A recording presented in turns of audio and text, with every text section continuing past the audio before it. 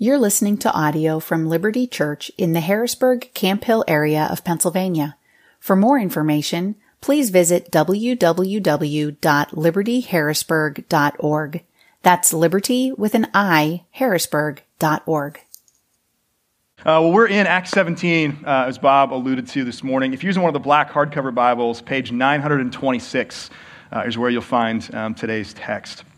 Next week, we're going to actually kick off a summer in the Psalms. We're going to take a break from the book of Acts before we come back in September and then finish out the book. But this morning, we're going to close out the first half or so of Acts, looking here at Acts 17 and how Paul and his companions share the message of Jesus in Thessalonica, in Berea, and then in Athens. And let me just set this up this morning by saying this. Of all of the gaps that exist between who we want to be as a church, I'm talking specifically about Liberty Church here in Camp Hill, who we want to be as a church and who we actually are at present, this might be the biggest one. This might be the biggest gap. Are we constantly finding ways to help people understand the person and work of Jesus? Are we continually sharing the good news of his salvation in our everyday lives? I'm not. At least not in that course of just day-to-day life and living life alongside other people.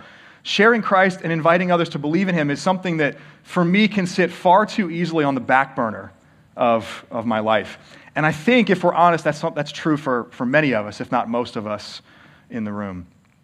So I just want to start this morning by owning that and apologizing for that gap that I see and that we as elders see in our church, for not me leading our church well in this, even by my own example.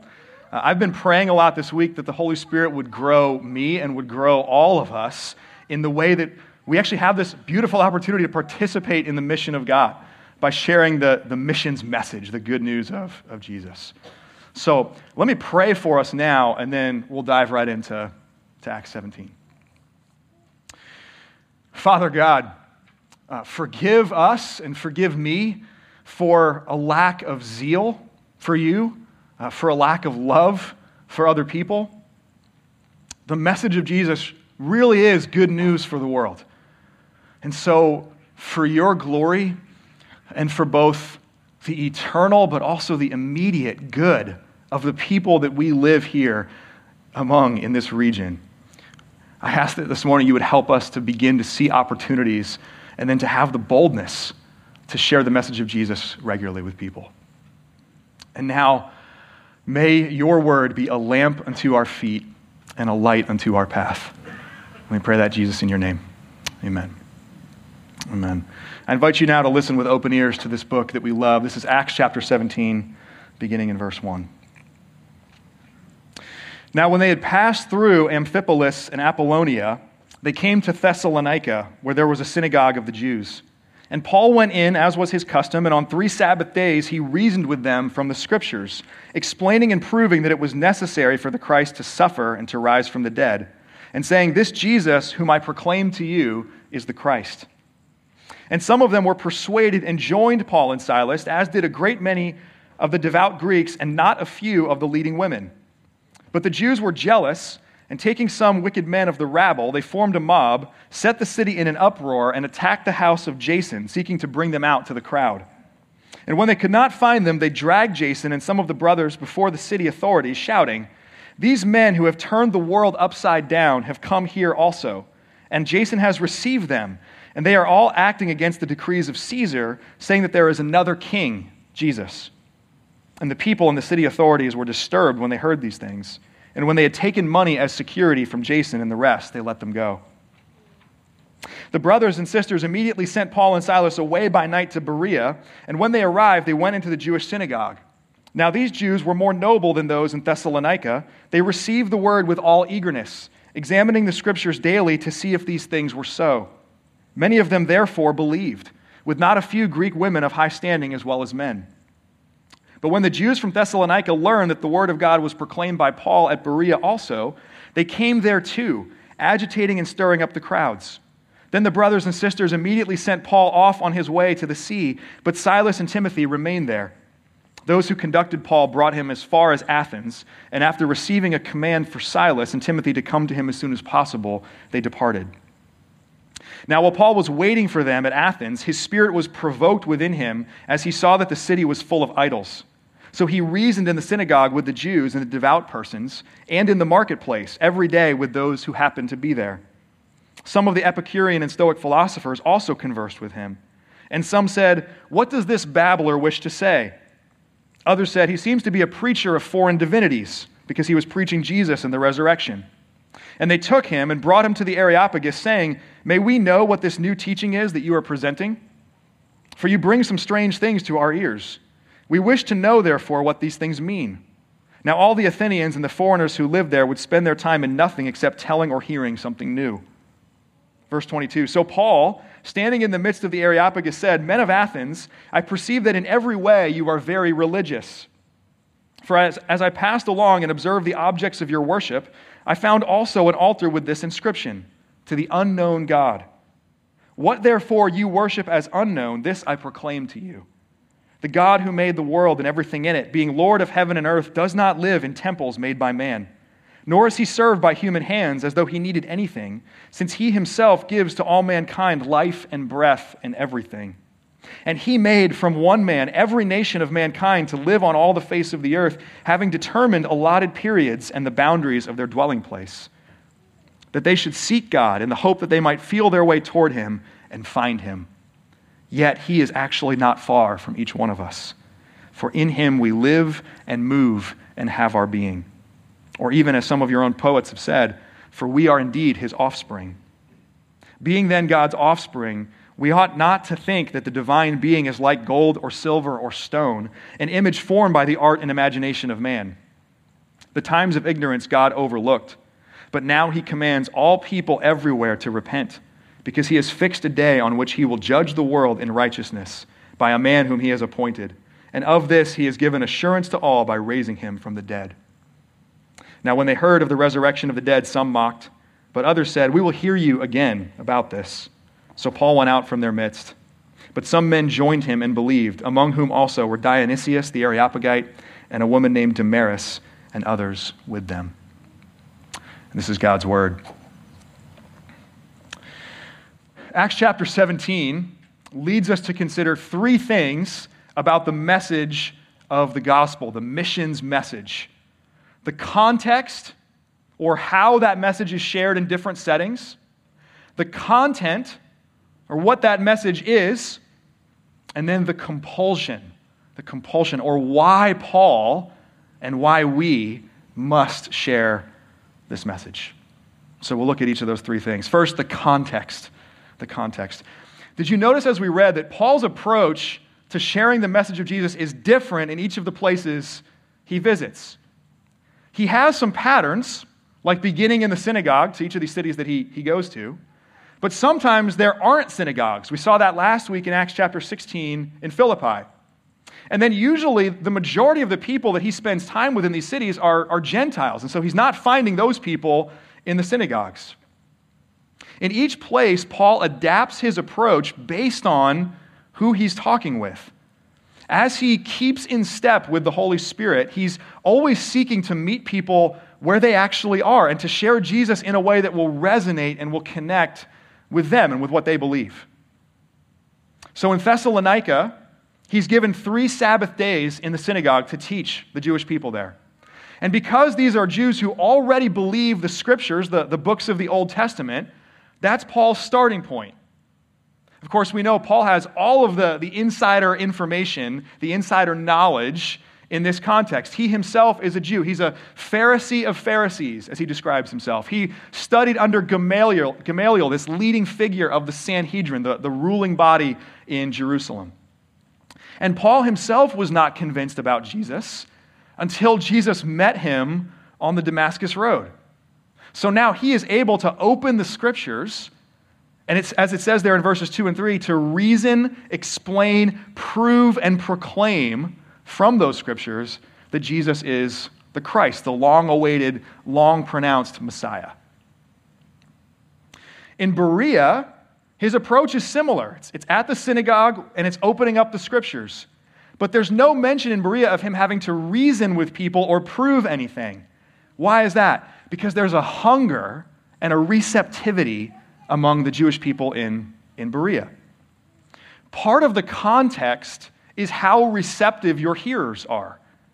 And there's a spectrum of receptivity from hostile to hungry. The sense that we get from Acts 17 is that in Thessalonica, there's a lot more skepticism, cynicism, and even some outright hostility, as we read, people stirring up the crowds. So Paul has to reason and to prove and to explain a lot from the Old Testament. But in Berea, what is there among the people? Eagerness. Eagerness. Verse 11, all eagerness. The Bereans themselves take the initiative to examine the Scriptures, and not just weekly, not just once a week on the Sabbath, but daily to see if these things are so.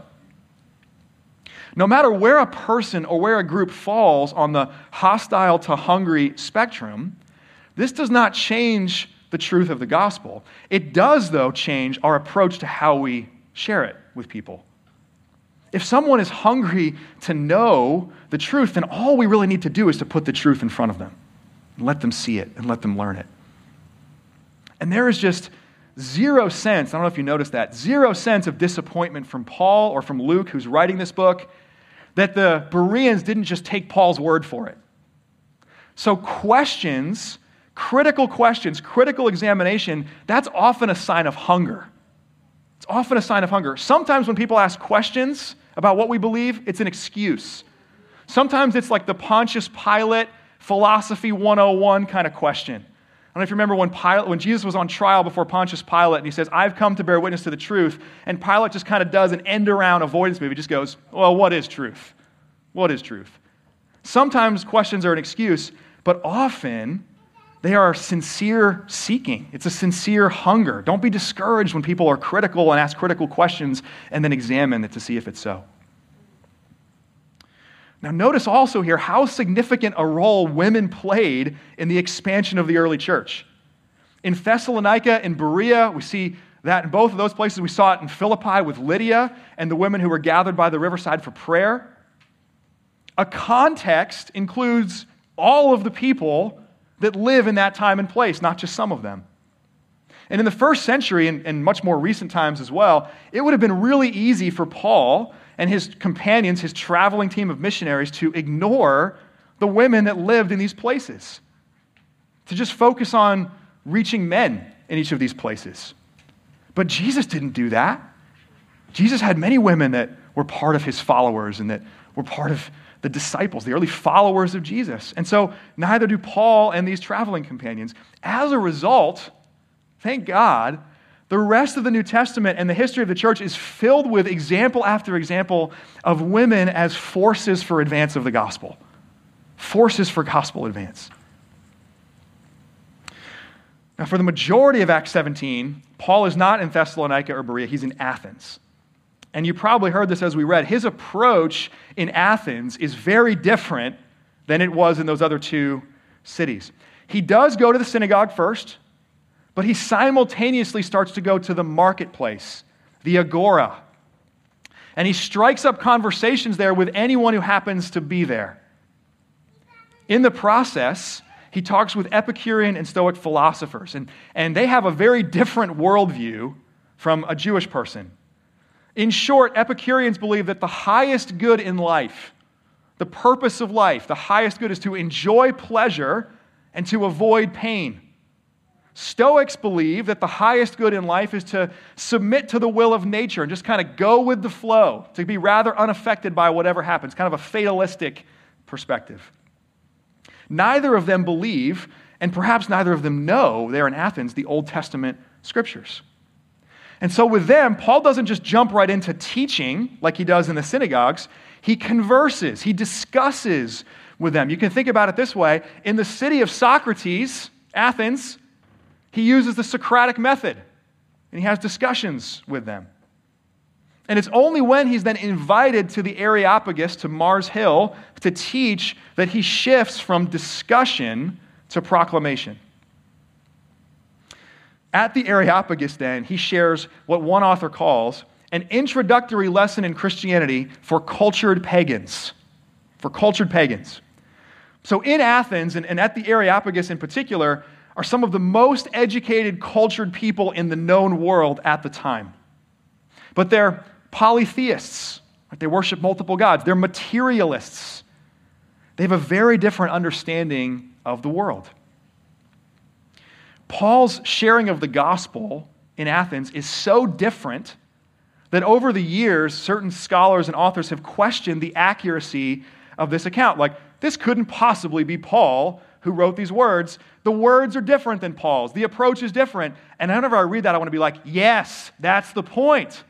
That's the point. It's biblical content presented in a Hellenistic way, a way that would actually connect with and make sense to Greek speakers and people from a Greek culture.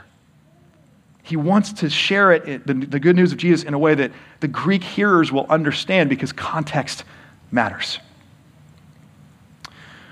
We'll talk more about the content in a second, but let's always be asking, what is the best way to share the message of the gospel in this time, in this place, and with these people?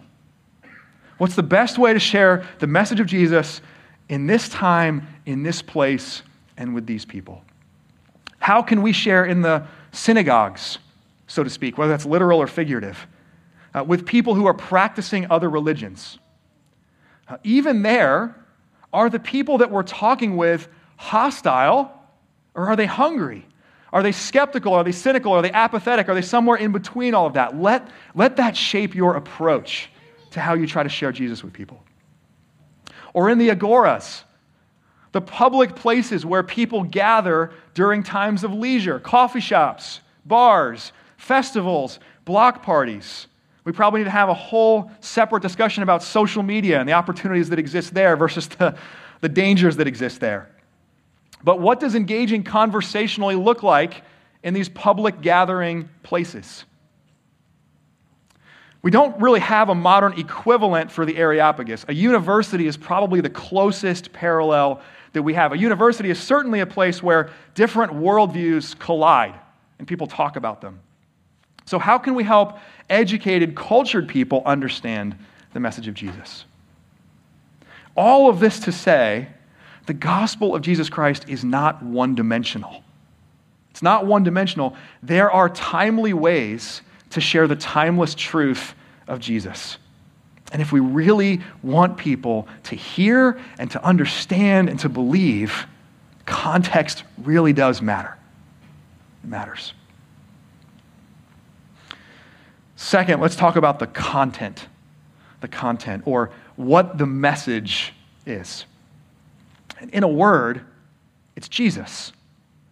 The content of the gospel message is Jesus, and how we enter into and experience his salvation. Charles Spurgeon once said, "We preach Christ and him crucified. A sermon without Christ in it is like a loaf of bread without any flour in it," which I think actually might be the first recorded knock of gluten-free bread ever in history. But Spurgeon goes on to say, "No Christ in your sermon, sir? Then go home and never preach again until you have something worth preaching."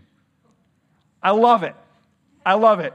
Why? We use the word gospel for so much these days that it can mean nothing at all.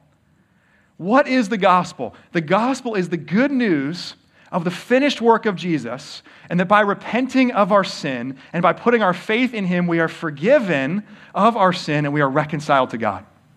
That's the gospel. Here's the problem. Billions of people in the world, and a bunch of people you and I know and cross paths with every day, have no idea what I just said, what any of that means. To them, it's trivial, maybe even nonsensical. Even if they've heard of Jesus, well, what is sin? What is faith and repentance? What God are we talking about specifically? Because there's a lot of concepts about who or what God is. So content and context always go together. In a Thessalonian synagogue, Paul can assume a ton. He can go right to the scriptures. That's a massive shared frame of reference. And he can open up from the scriptures Genesis 3 about how an offspring of Eve would crush the head of the serpent. Or Genesis 12 about how a descendant of Abraham would bless all the nations of the earth. Or he can open up Exodus and talk about the Passover Lamb of God that takes away the sin of the world. Or he can open up Isaiah 53 about a suffering servant by whose wounds we are healed. And he can say, all of this is Jesus. And you might reject Jesus, Jews in Thessalonica, but at least you'll understand what I'm saying. In the Berean synagogue, Paul can assume even more because they are eager to examine the scriptures themselves. So he can just say, well, here you go. Read it. Why can he do that? Because scripture is clear. Difficult to understand in certain parts of it, absolutely. But it is clear enough to recognize God's revelation of himself and come to saving faith in him. A hallmark of the Protestant Reformation was the clarity of scripture. That with dependence on the Holy Spirit, with a real desire to know the living God, the scriptures, the Bible, could be rightly understood by ordinary people. Not that we just throw off all of the interpretations and teachings that have gone before. There's a lot to be gained from tradition. But it's not just scholars, it's not just clergy who can understand scripture. Ordinary people, like the Bereans, like us, who are hungry to know and who are dependent on the Spirit, can know clearly who God is and what he's done in the world. But in Athens, which is a lot more like our culture today, Paul can't just start with Scripture says and launch into an argument. Because for them, who cares? What is Scripture to them? It's not their history, at least the way they see it. It's not sacred to them. Why should they listen to somebody open up the Old Testament Scriptures? And so in Athens and among the Areopagus, Paul doesn't quote Scripture. Who does he quote? He quotes two poets that were fairly well known across the Mediterranean world. And instead of starting with Scripture, he starts with common ground. He starts with a shared frame of reference that he can then build upon. Look again at verse 22. This is the shared frame of reference. Men of Athens, I perceive that in every way you are very religious. You are very religious. In Athens, you couldn't go anywhere without seeing statues and temples dedicated to some god. One ancient writer actually said it's easier to find a god in Athens than it is to find a man. That's how many gods there were in the city of Athens. The Parthenon, this temple to the goddess Athena that sat on top of the Acropolis, it was visible for miles around. The agora and the streets were lined with altars and statues. And one of them, as we read here, was dedicated to the unknown God. And there's Paul's opportunity. There's his inroads. Athens admits, at least in some way, an ignorance. Hey, maybe there's a God that we're missing here. A God that we don't know about. And Paul says, there is. There is. Let me tell you about that God. Even still, he doesn't go straight to Jesus. See, Jesus is the fulfillment of so much of God's prior work. He's the fulfillment of that. So if Jesus is going to make sense, it's going to make sense in the context of the bigger story of the redemptive work of God. And so Paul's content in Athens is first about that. It's about God. It's about God's creation. It's about his providence, his ongoing sustaining work of what he's made. It's about God's lordship, that he determines our times and our places. It's about God's fatherhood, that God is the father of all people, in that he created all people and all people bear his image. And Paul is able to then say through that, this is the insanity of gold and silver and stone idols. They are lifeless. They are lifeless while we who bear his image are full of life. And then lastly, Paul can talk about God's judgment and say to the Athenians, he's overlooked the ignorance that you actually admit you have. But now he commands everyone everywhere to repent from their rejection of him, from their worship of idols. He will judge the world in righteousness. And it's with this background. See, we think we've only got a tiny bit of all that Paul actually said there in the Areopagus, just a little bit that Luke recorded for us. But it's with this background that Jesus and the message of the gospel begins to become intelligible, but also significant. No longer trivial, Because he's saying to them, it's not okay to remain ignorant. It's not okay to just keep a statue in your city forever that says, well, maybe we missed a God. We'll put a statue here just to cover our bases. And he's saying to them in the same breath, you don't have to remain ignorant anymore because the agent of God's judgment is the very same one who came into the world to rescue. You don't need to be recipients of God's judgment because he, Jesus, was. He took that judgment upon himself. And he didn't just die, he rose from the dead. Let me ask you, church, do you understand this yourself? Do you have a grasp of this yourself? Do you understand the gospel message, Jesus and his finished work, in this far wider context of the redemptive story of God? All of Scripture, all of history points to Jesus. And when that starts to click, when you start to see how that connects, it will grow your love and appreciation of Jesus exponentially. At the very same time as it does that in your own heart, it will make you so much more effective in sharing Jesus with other people. You'll have 1,000 different entry points that you can begin with. You can help people see Jesus in the context of the whole story. You can walk them through from creation to restoration, creation to consummation, the whole story of the redemptive work of God. John Stott says it this way. He says, we cannot preach the gospel of Jesus without the doctrine of God, or the cross without creation, or salvation without judgment. He goes on to say, today's world needs a bigger gospel. A bigger gospel.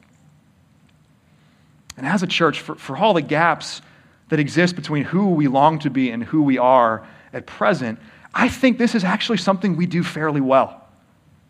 Whether we're in Acts or Psalms like we will be in the summer months, or the Gospel of Mark, or Ecclesiastes, or Judges, we're always trying to help each other see it's all about Jesus. It all points to him. So keep being formed in that. Be eager and hungry to see that and to get this content and the scope of the good news of Jesus deep into your own soul, because that will grow you as both a worshiper and a witness to Jesus. Talked about context and content. Third and finally, compulsion. Compulsion. Why Paul and why we must share this message. I think verse 16 of Acts 17 here, verse 16 is hilarious. While Paul was waiting for them in Athens, when is Paul ever waiting? Like, when is Paul ever just sitting around? He's always living life with his eyes and his ears and his heart open. He's never going to be the guy in Athens in Bermuda shorts and sunglasses with his tourist map open, like, let me just check out the sights here for a while until Timothy and Silas catch up. Athens was a beautiful city, especially in the first century. And as Paul walks around, he's overwhelmed by it all. But not by the craftsmanship, not by the opulence. What is Paul overwhelmed by? The idolatry. The idolatry. His spirit is provoked. He's distressed. He's angered. He's pained that the city is so full of idols. What is our motive in sharing the message of Jesus? What compels us? Well, in one sense, it's obedience. As his followers, Jesus commissions us to proclaim the good news about him and to make disciples.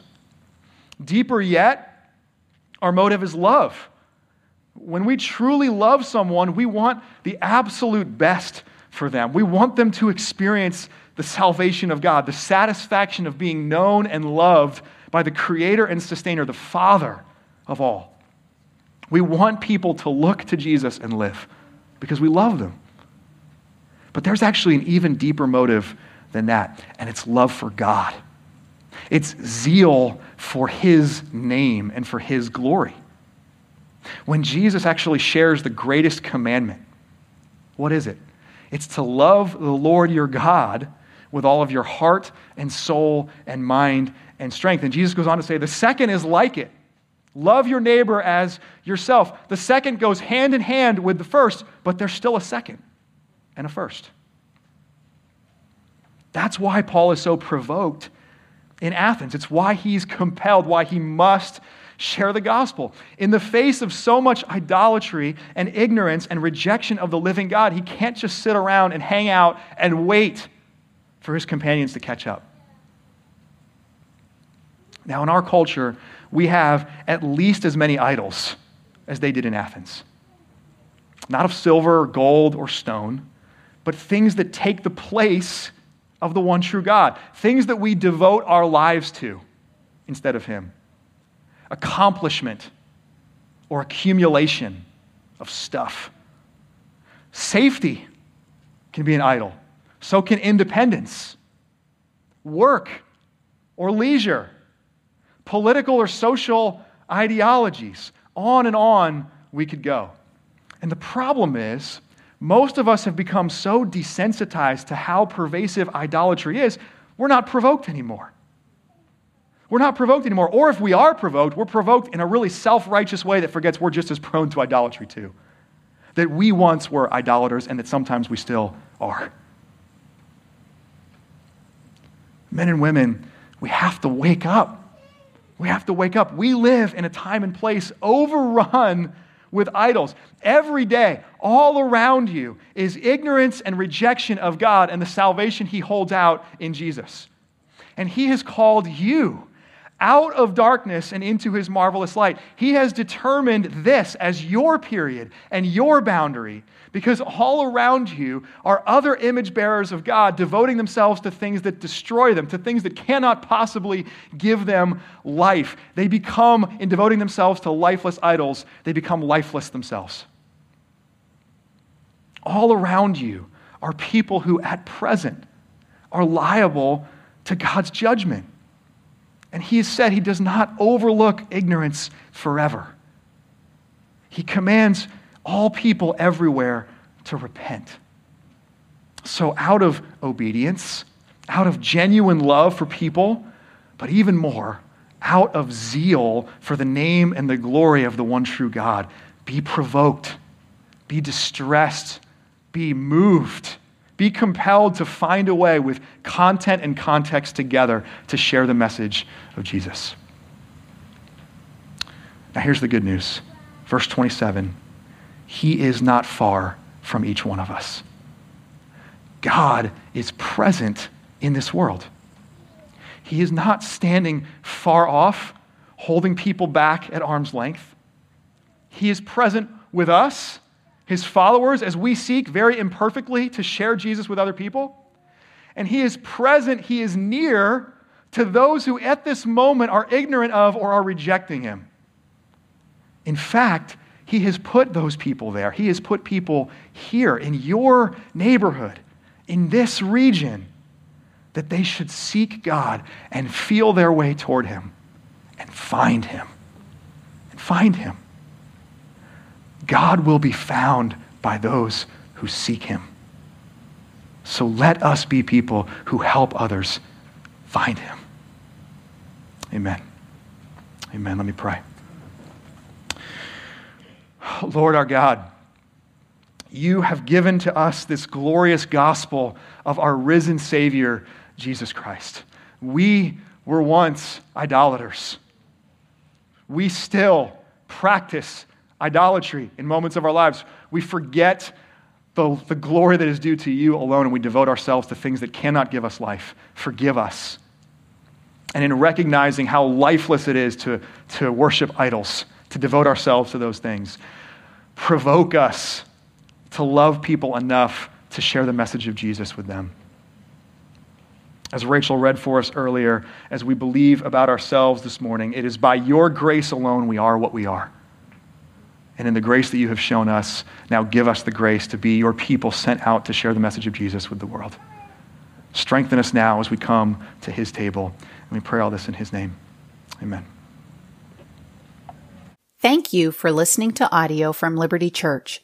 To learn more about our church or to listen to previous recordings, visit www.libertyharrisburg.org.